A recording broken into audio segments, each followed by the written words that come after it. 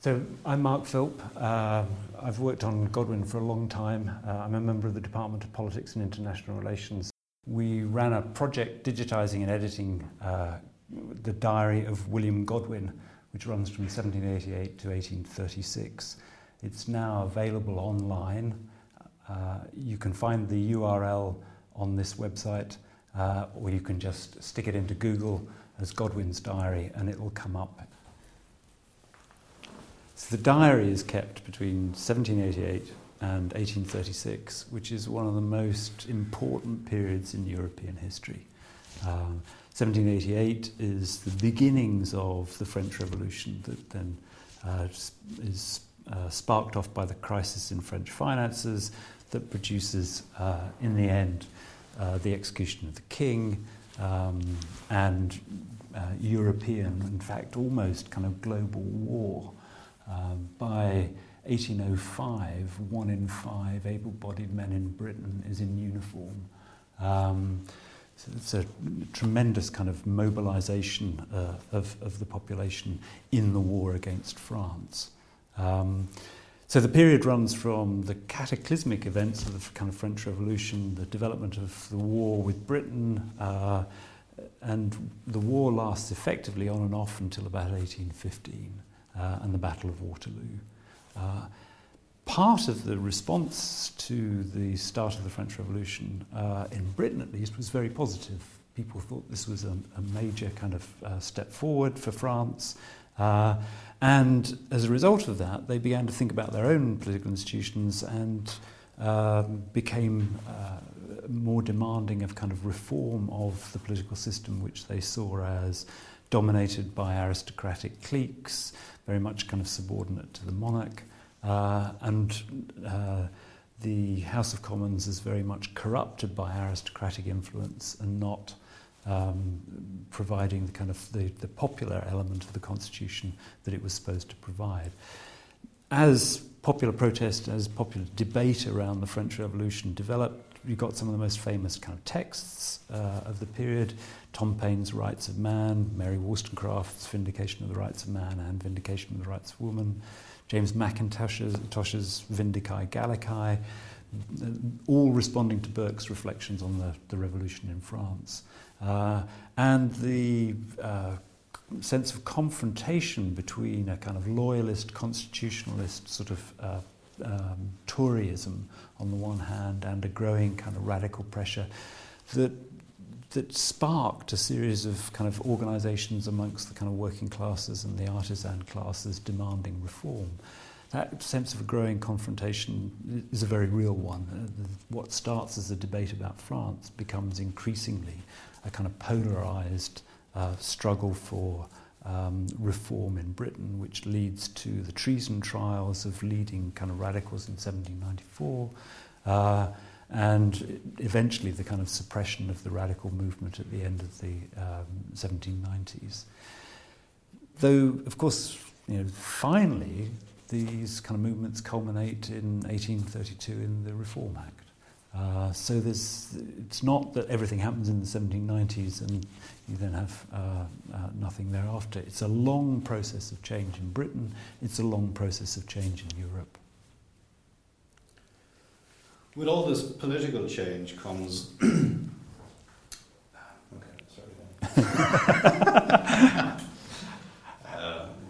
gently reprimand you for forgetting what the Irish are about in 1798.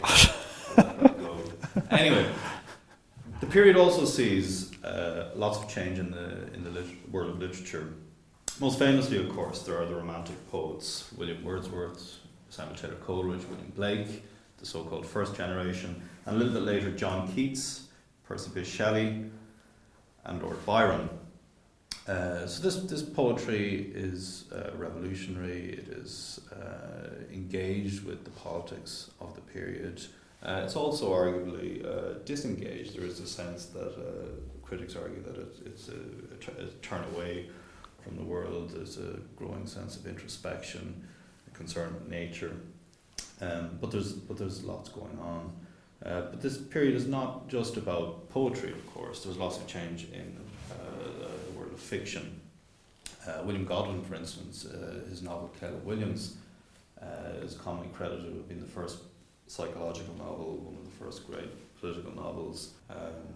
Okay, it would be a mistake to think that this period is just about poetry. There's been a long tradition of romantic criticism that is kind of fixated on these 6 poets. Wonderful as the material is, it is not the be-all and end-all of the period's literary output.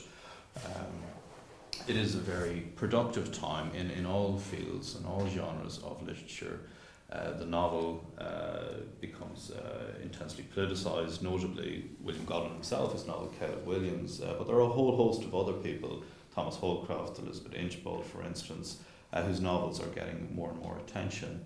The world of theatre also sees incredible change, and I think this is important, not least because this concentration on the big white male romantic poets has left the world of theatre somewhat ignored. But this is where much of the population of Britain, this is where they engage with literature in this sense, and this is where we see the public mood reflected, and much of the kind of political writing of the period, despite an intense regime of censorship.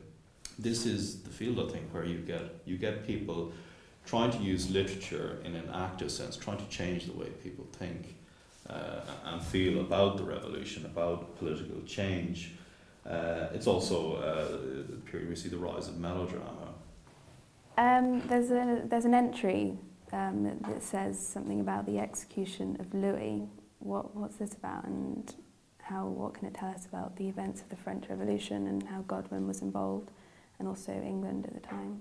Yes, the execution of Louis XVI was an important moment in French history, British history, and European history more generally.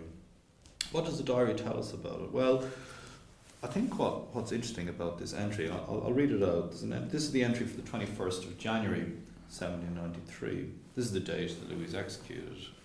And Godwin writes, "Stuart calls, write to Morgan, Miss Godwin dines, masters au soir, execution of Louis." So if we take this entry, but perhaps it might be more useful to look at the entry for the following week or the following fortnight, because this, I think, gives us a real indication of how, it gives us an absolute insight into how this event affected people interested in politics, interested in what was going on in international affairs, and how they started moving on. There's a real sense of bustling London that emerges from the diary. One can see almost in the density of the entries on the page that there's a heightened sense of excitement, there's a heightened sense of anxiety. What's going to happen? How are people shifting themselves? How are people positioning themselves? So to take this entry, Walking Stuart calls. So this is Walking Stuart, who we've mentioned already in a previous podcast, and this is John Stuart, who had met Wordsworth in 1792, just a few weeks before this execution. And Walking Stuart was a man who had traversed India, who had walked from India to the Persian Gulf down to Ethiopia into Central Africa. He then walked across Europe to Scandinavia, dressed in Armenian clothing, and an imposing man of 6 feet tall who would randomly engage people in conversation. But he was very interested he was in Paris at this moment, and he was interested. So it's quite interesting that he calls on Godwin at this time. Now, it has to be said that, as far as I'm aware, they wouldn't have actually known this would have happened at this point, that Godwin would have retrospectively written in that this had occurred. But I do think they did know that this debate was happening at the time. The National Convention were talking about what were they going to do with this fallen despot. So it took 36 hours for the news to arrive from Paris to London. Yeah. That's about as fast as they could do it. Godwin sits down and he writes to Morgan. Now we think this is probably George Cadogan Morgan, who's a dissenting minister who taught at Hoxton Academy, which Godwin attended. And he was a nephew of Richard Price, who gives the famous sermon that provokes Edmund Burke in 1789. And Cadogan Morgan was in Paris when the Bastille fell, and he was a big enthusiast at this point for the French Revolution. So people are coming, they're calling on Godwin, he's writing to them, and later on in the week he sits down, he writes to the National Convention, he calls on Chauvin, the French ambassador, effectively, who's expelled later that week from Britain as a direct result of the execution of Louis XVI. So that's one sense that we that how events in France affect Britain directly. You can see this in the activity that occurs in Godwin's diary. But it's also worth saying, I think, that we can see how things travel from Britain to France at this point in time, because Godwin sends over Political Justice with this letter to the National Convention. So there is also a sense that people like Godwin want to contribute or amend or improve or however we choose to describe it. So there's a two-way process going on. So Political Justice was published about 2 weeks after the execution of Louis. So one of the things that he's doing when he calls on the French ambassador is to give him a copy, an advance copy. And it's symptomatic of Godwin's bad luck that after the execution of Louis, there's an almost immediate declaration of war between Britain and France. And then Political Justice appears. So while Political Justice is, on the one hand, hugely influential amongst kind of literary and kind of more philosophically kind of minded, it also identifies him as a radical who might need sort of... there's some suggestion that the Privy Council looked at Political Justice with a view to prosecuting it for sedition.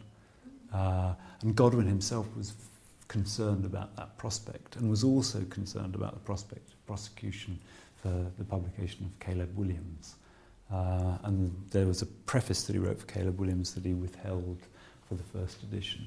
But it's clear that what he's, in a sense, the optimism of the early years of the French Revolution is distilled in Political Justice.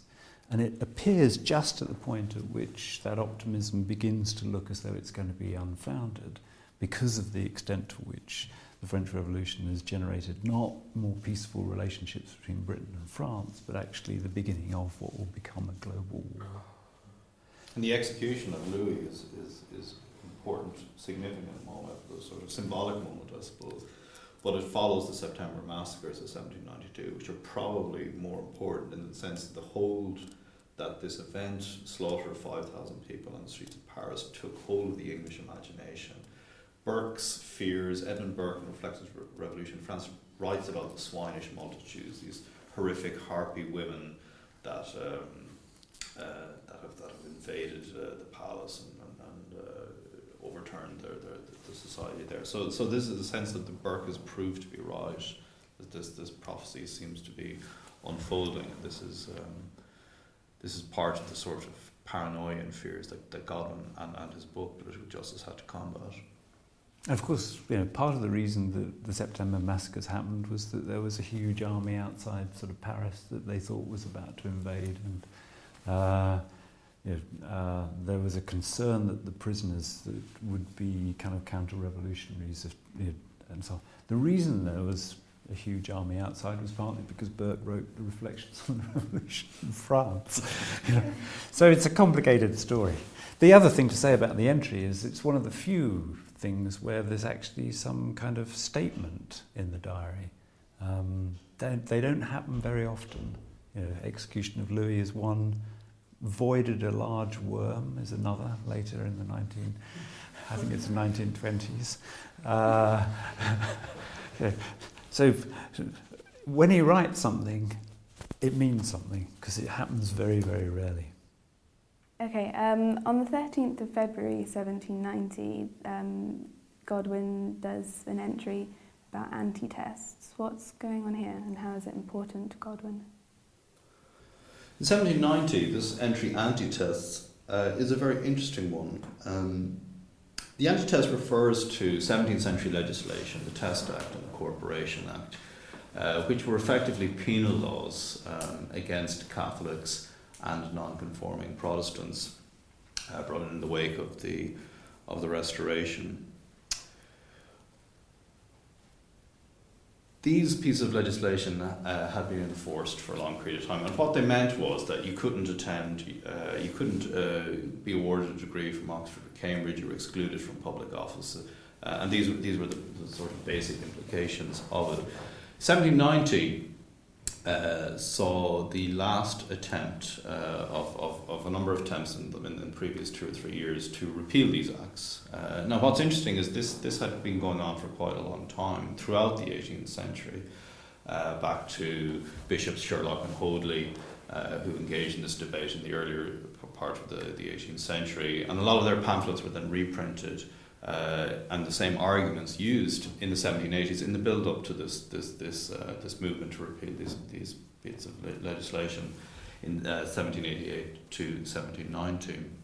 And effectively, what this debate was about the degree of separation of church and state.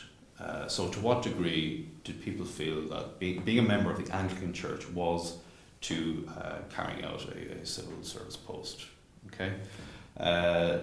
Dissenters, of whom Godwin was one, felt that their religion, their religious belief should not be a bar to their participation in British civic sphere. So that's the kind of broad overview of it. So Godwin being involved, why is it important to him? Well, it's important for the very obvious reason that he is a dissenter. But it's also important because in 1790, this shows, I think, the kind of people that he's mixing with. Charles James Fox, Henry Beaufoy, who kind of led the MPs who led it in Parliament, but also Brand Hollis, Alexander Geddes, Richard Watson. These are very prominent dissenters, men of the church, who Godwin is now mixing with after. He comes to London in 1783, and this, I think, is a demonstration of how far he'd risen in the kind of social whirl of London. So his participation is very significant from that sense. On a personal level, I think it helps think about Godwin's relationships with these people and also others who aren't at these anti-test meetings, which he goes to in 1790. So Thomas Holcroft, his best friend, a eminent playwright at this point, playwright and novelist at this point, he meets Godwin in 1786. They become, according to Godwin, intimate in 1788. And he later called him his principal oral instructor. So what's interesting, what these entries show is that Holcroft is excluded from this. One might assume that he would be present part of this. So the question is, why is he not involved? I don't think I have a very clear answer to that. I think it's likely that Holcroft may not have quite been of the requisite social status. That would be my sense, because he is a deeply politicised man. Of course, it may be that he didn't feel terribly interested in it, but I think that's quite unlikely. But what's interesting, I suppose, more broadly is this sense that there's a danger, I think, always talking about this period about radicals and reformers as if they're all the same. What the diary helps us think about is how within the radical world or the reformer world there are these different levels, and that social standing is important there, and different ideas circulate, and there is opposition.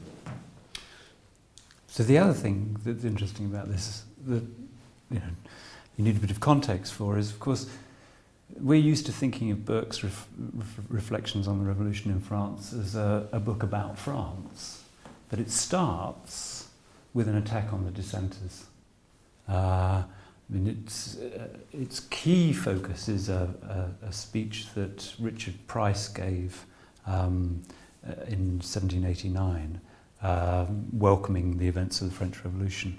But it's pretty clear that Burke himself was very unhappy with the attempts to repeal the Test and Corporations Act, and was very concerned that the Whig Party was becoming too associated with a group that he thought of as radical enthusiasts.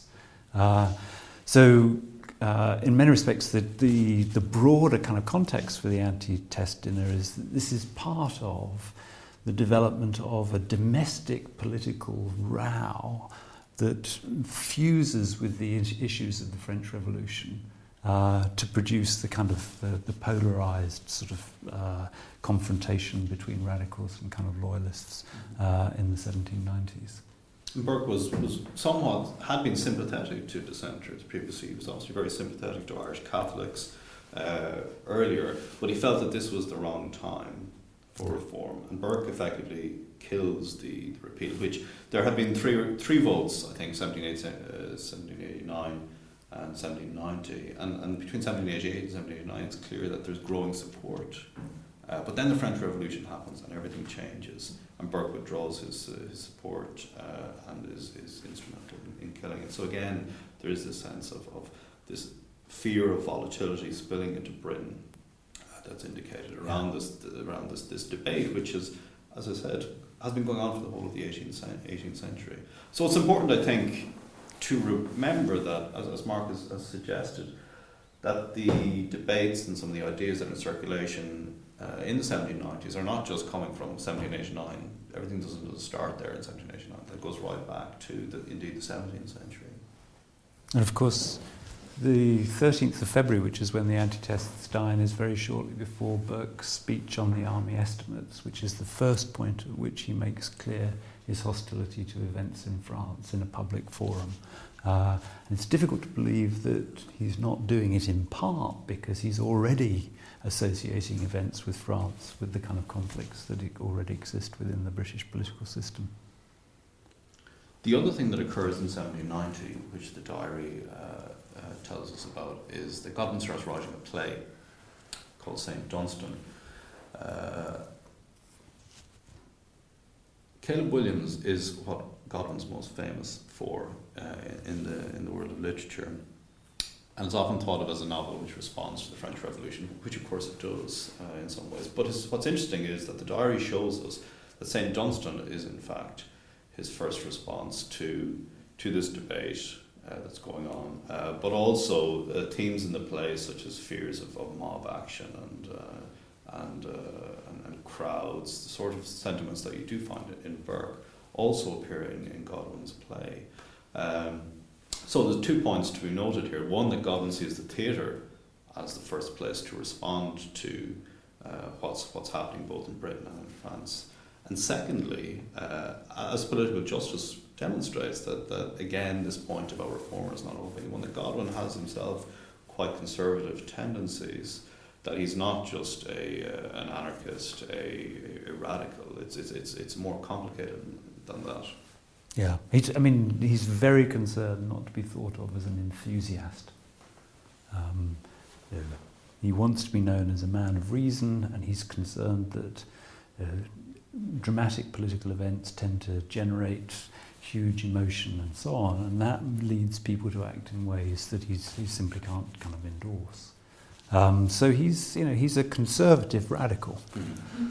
Well, we might make one final point about the fact that Godwin going to these meetings is an indication that he is participating in politics in a real way.